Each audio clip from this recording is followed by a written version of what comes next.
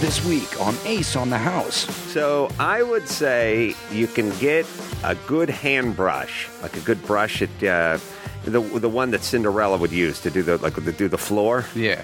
Make sure it's kind of soft, though. You don't want too much of a stiff bristle because you'll fuck up the carpet. How would that work out today? Like super hot blonde just floating around the house, and you just walk away and you go, I want you to clean all the fireplaces and scrub the floors, and then you leave. Like she'd be like, fuck you, dude. I'm going to fuck your best friend. The story would never work now. It would never fucking work. Check out an all-new episode of Ace on the House this Saturday, or visit aceonthehouse.com, only on the Ace Broadcasting Network.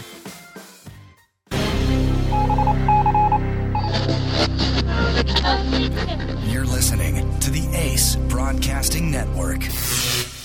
Okay, welcome, podcasters. As usual, we start off with our jazz series.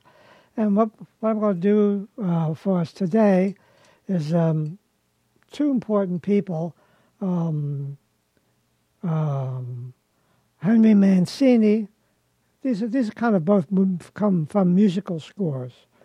Henry Mancini and Johnny Mercer doing the lyrics, Days and Wine and Roses. The thing about Mancini is that he wrote really great melodies and romantic melodies, Moon River and so on. But he also liked jazz very much.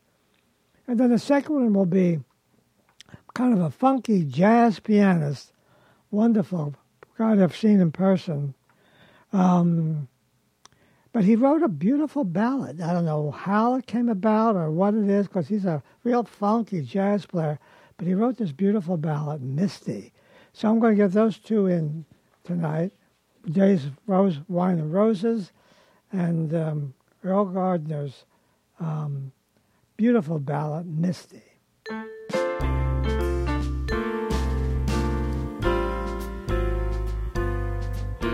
Welcome to Life Lessons with Jim Carolla and Ray Oldhofer.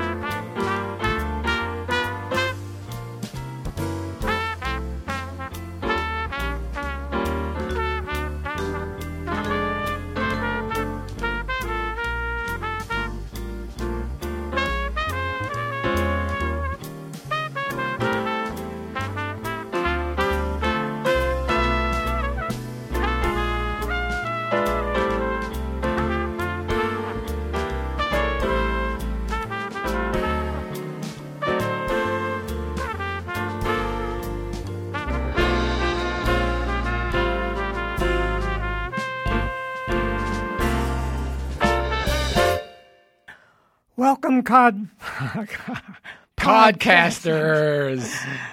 We're in our new studio. Well, it's kind of a whole new setup we're kind of trying today. Adam did a lot of renovation in the studio, so we're in the new one, so we get acclimated to this new studio. That's why you'll all be called Codcasters from now on. Cod. Anyway, for today, we're going to talk about,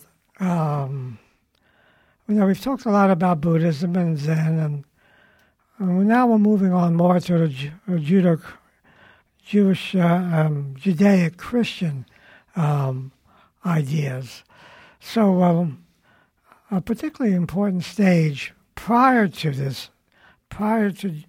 Judaism and the Torah, and later on Christianity, was an age I call the age of the stage of the sages.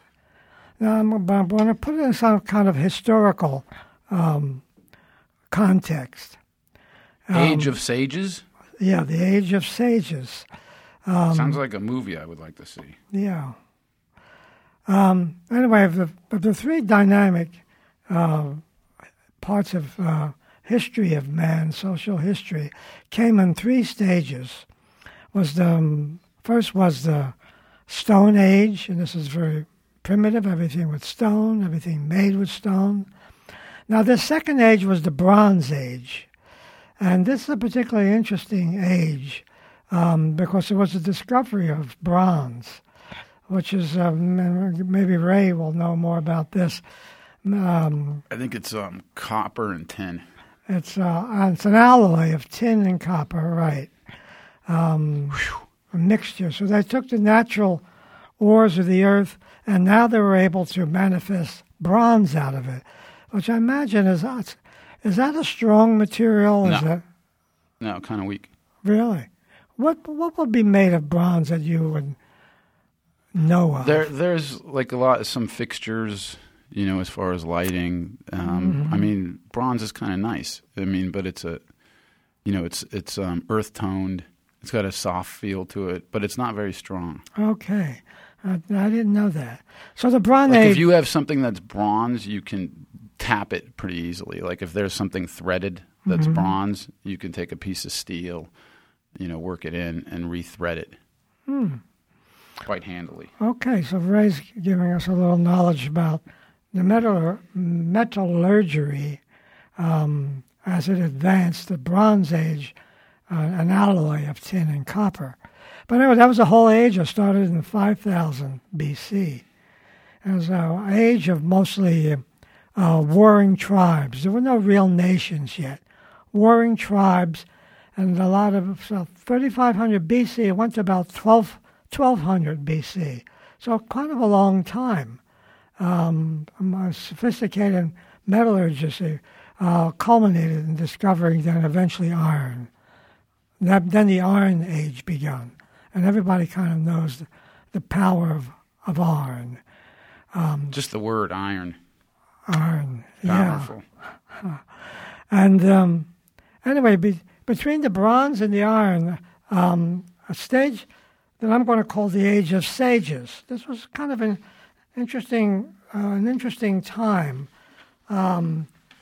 The sages, there was a lot, in the Bronze Age, there was a lot of chaos, and in fact, the Bronze Age collapsed about 1200 BC, and it transformed into different things, but there was chaos, conflict, the Dark Ages came following that.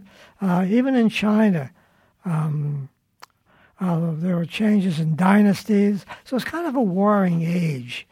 But sometimes when a lot of conflict occurs and then we make attempts at resolutions, there could be some gain. So this crisis introduced thinking and solutions. And this is the era that we welcome in the Age of Sages. It's the era of inner learning, where they began to look at the inner life, maybe for the first time, where they, with all the aggression and all the battles for survival, this was an age where they're beginning to realize there might be more, there might be something of value in the inner person, not just in all this warring, something inside oneself.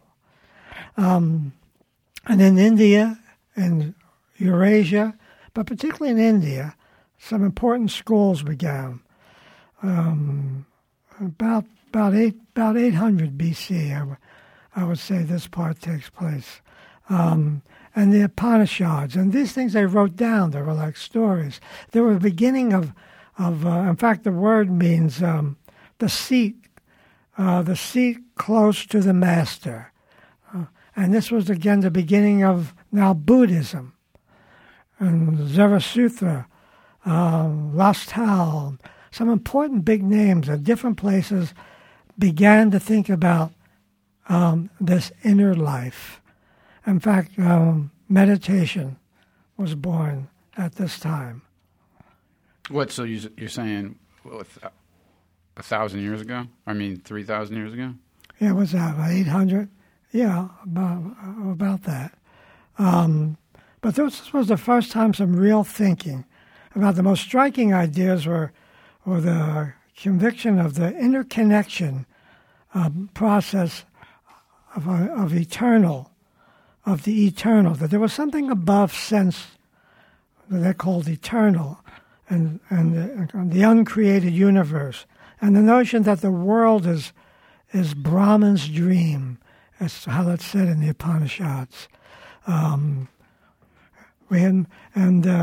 We have to escape the constraints of matter. That's the first time thoughts like that ever came down.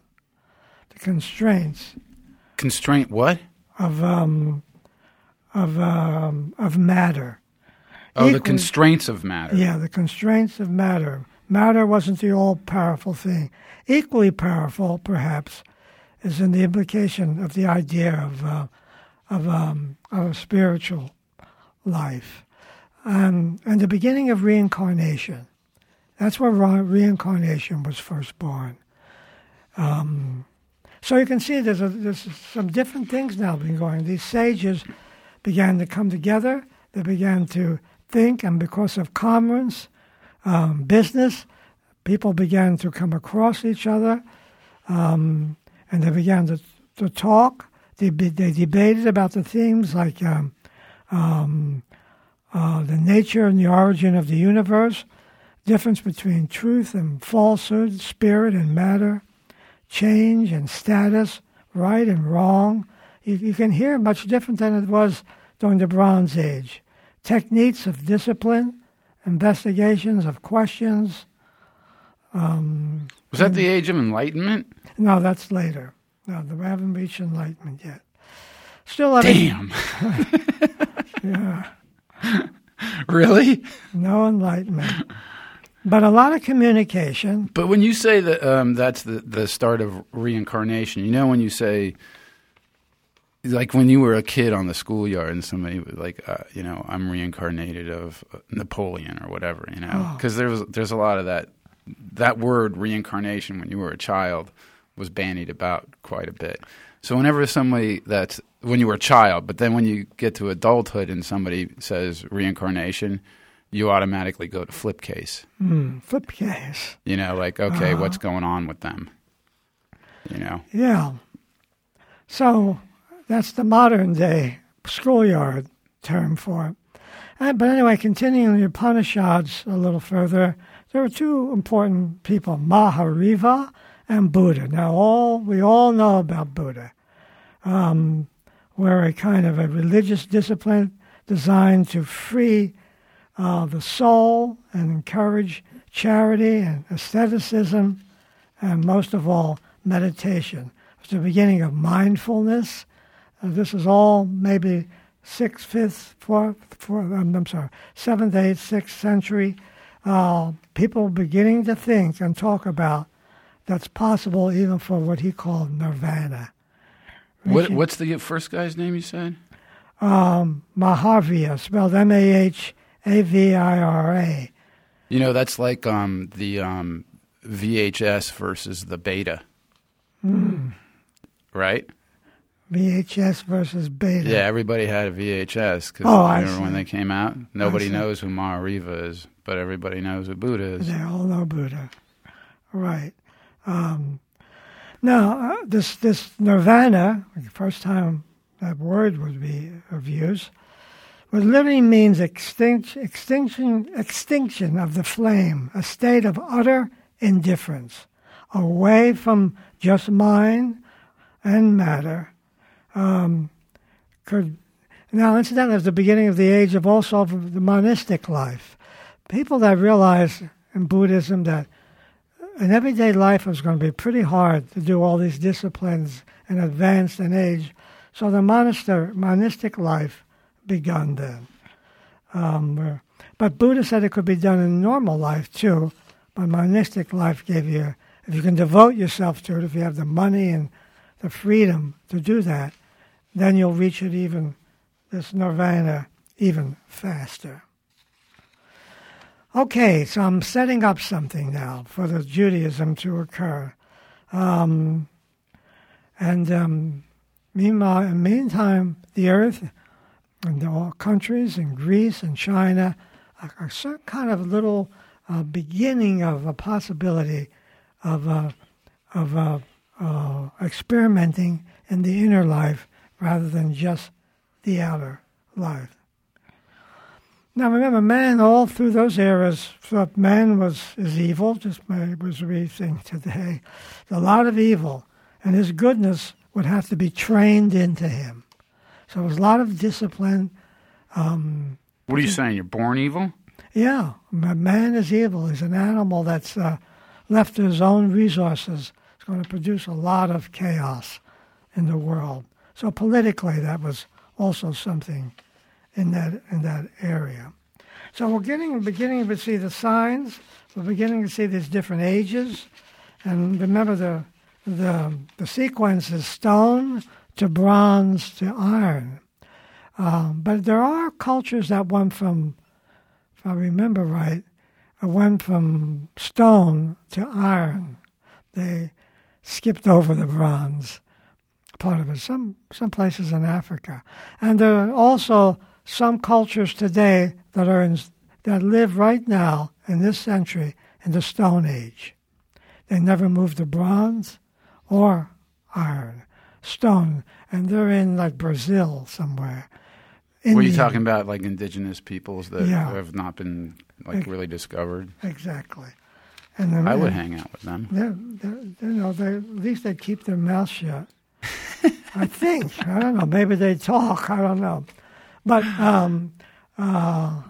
that's mostly in Brazilian jungles, still in Stone Age. If we're gonna mention that, then I think we should mention, Amazon, our sponsor. Hey, you guys, this is Ray with Life Lessons with Jim Carolla, and this is a plea, because business is business, and our business isn't doing so well. So please help us out. You got that? And I'm not kidding. Help us out. So go to Life Lessons website and click through the Amazon banner and help us. Come on. Now that's a plea, and it's a good one. Do so. Thanks. All right, so we just had our little commercial. All right, now that leads us, remember we're moving from tribal warfare, tribal gods, in the very difficult Bronze Age, intellectually very stagnant, not many important thinkers talking about it, and we move that into the age of sages, which are teachers, are thinking about it, and particularly thinking about the inner life. All right, so that's a good segue now into the Torah, in Judaism and Christianity. But first, Judaism. Hillel was a rabbi and scholar, Jewish scholar, and one day somebody came up to him and said, "I will embrace your Judaism on the condition that you can teach me the whole of the Torah while I'm standing on my right foot." So Hillel, Simon Says. Yeah. Hillel took that challenge, and he said this: "Whatever is hateful to you, do not do to your neighbor." And he said everything else after that is commentary, but that's the key. You can see that's very like the Christians seem to have taken that one on too. So whatever is hateful for you, whatever is not good for you, and we all know this naturally, do not do it to other people. That's something you could really have in mind. That's what the Torah is about. Now go and study, he said. Okay, so the first step in anything, as we begin to learn a little about what the Torah, and very little today, but something, that it's the world of ideas. when we think we know what is good, but can we act on it, the Torah asks. So it's a matter of action. Ideas are great to start with, and we need them, but they're not enough. Are you willing to pay the dues that has been outlined by the Torah? And second, to carry out the truth takes a specific preparation of mind before anyone can carry any serious intention. We're talking about knowledge now as it relates to being good. So we can know, and we sometimes have a sense of what being good is, sense of treating people good, but can we actually do it? That's a big one. That's the big one, to actually put it into action. And you have to be awake to do that. You can't do that in your day-to-day. If you're not awake, you're not getting that. Right. So there's the preparation needed. And number 3, could it be that way we use our mind? Could it be the way we use our mind and the ideas that allow to take root in our mind? Can they come from the center of ourselves, not just the conditioned I, something deeper in ourselves, the human center of ourselves, a more authentic self? And number 4, we are asking about the whole meaning of knowledge as it relates to our ability and our intent to do good and deeper, authentic self. Knowledge related to that ability and the preparation to have that ability. And number 5, the 5th point is the Torah points to all of humanity's to a fundamental, the foundation of man in the universe, along with a highly developed teaching about the structure of the human psyche and the nature of the inner struggle that is offered to anyone, as the Torah would say, who would seek God in an inner struggle, or for Buddha and that sages will be said, seek nirvana or an enlightenment. So to seek and to serve God for the Torah and for Buddha would be nirvana and enlightenment. What did you say to me before? You said a pretty profound line like, what are you serving? And that everybody's serving something. Okay. And if you're onto it, what are you serving? And who are you serving? Yeah. That's a big deal. It's a question that could really, Ray points out, that could really be taken into it. What are you serving in your life, in everyday life? What am I serving in everyday life? Related to the purpose of our life. What am I serving? So when Hillel said go study, that's the training of the will and self-renunciation. The undirected ego has to undergo a real radical change. Loving understanding coming into one's life is needed before a person will be ready to make room for higher knowledge. You mean those new Levi's aren't going to do it? Right. What about? But I like those shoes. Hold on. That car's nice. Fuck. Right. One of the main points of the Torah, even to begin this training, this indispensable inner struggle. There's going to be an inner struggle. For anybody that's tried meditation or tried anything in consciousness, a real inner struggle, a battle between yes and no, a preparation to meet the will and intention. It's going to come right up against the other parts of ourselves that are not interested in it. So the Torah speaks of that. Ideas alone are not enough. They have to penetrate down to the deepest part of our heart of soul and tissue. Mind is like a bric-a-brac shop. Good ideas could be neutralized in some cheap objects. Remember the bric-a-brac shops? I don't know if people even know about them today. But they were the shops that had 1 million items are all mixed up. Like a souvenir shop. Yeah, a souvenir shop. Of just shit. Yeah. Things are in the wrong places. You can't find anything. Well, the mind is like a bric-a-brac shop. It's got tons of stuff in it. Well, it's got... but you have... There's a lot of this... Like, I know with my own self-study, I mean, there's tons of, like, different... distractions, like almost conditioned distractions. Alcohol, cigarettes, those are addictions more so, but then other distractions that I've had in my past that don't work anymore, like, women and stuff like that. Mm-hmm. And then you kind of wake up to them, slowly, or you get to witness them or watch them, and then you can make better judgments sometimes. But the struggle begins there. So if the we wake up, there. Anything you ever spoken of, women, money, all that stuff, is a great call to us to keep going in that direction, keep going on the same way. So a great struggle needs to be gone through, and that's the preparation.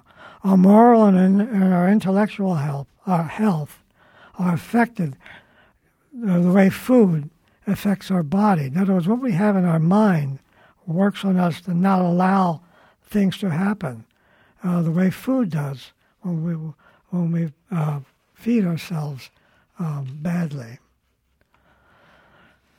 So now coming down to the 10th, and I'm reworded this a lot to give it the sense of the Torah would say it in a different way, but when one experiences a truly moral act in another person, it evokes in themselves a taste of our own inner possibility.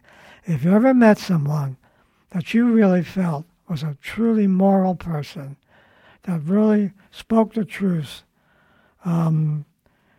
it tells us that we could have that inner possibility. It is because of that we cannot help to feel genuine respect and love for a good person. When you really have and see a good person, you can begin to feel the respect for them for living in that kind of way. We ourselves become good when we sense another's goodness. When we feel someone is really good, we begin to feel our own goodness. And in that moment, we see that what we wish for, we are built for that purity of being good. And when we see it in another, we feel it in ourselves, and we hope to have that. So also the flip side's true too, right? Unfortunately. Yeah. The Torah in its way talked about that. The model of a person that can be modeled as Moses and the prophets tried to do. We can get something just from the model itself. That's big. Yeah. Hey, and speaking of model people out there, Sean Ville and Lisa Grossman, you'll be two of them, and we appreciate your contribution to the show very much on PayPal, and we're grateful. Yeah, repeat contributors, both of them, so thank you very much. Yeah. Thanks, folks. We need it. And finally, as we just touch on some small points of the Torah, but we're never going to get into anything too elaborate or deeply. The Torah reminds us that we are seeking embody a new life on earth in which our actions and our behavior serve the higher impulses and intentions. The higher feelings are served. The higher thoughts could be served that constitute the heart.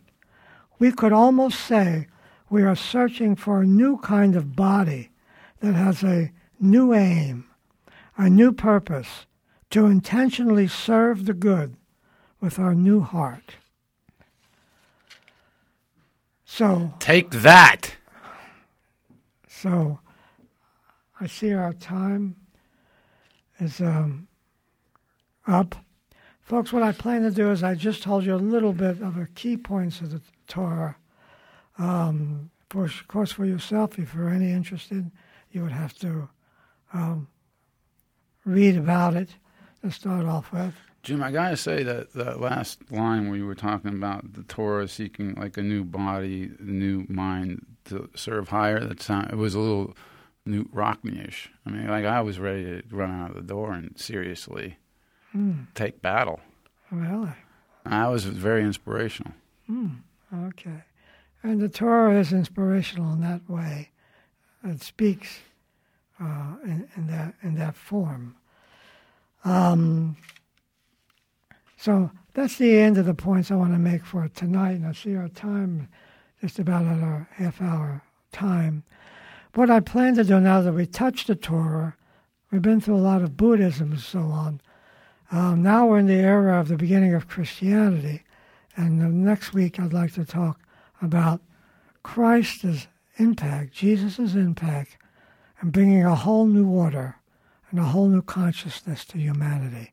So that'll be next week's talk. That's going to be good. Okay, so we want to say goodbye to our podcasters, and thanks for tuning in, and thanks for our donors who have paid in PayCal. Codcasters PayCal. Right. No, PayPal and, yeah, you got it, Jim. PayCal, right. And so we thank you for tuning in. We want to hear from you. And when we get the phone lines hooked up, then you could give us a call, too. So goodbye and thank you. Jim, say mahalo. Mahalo.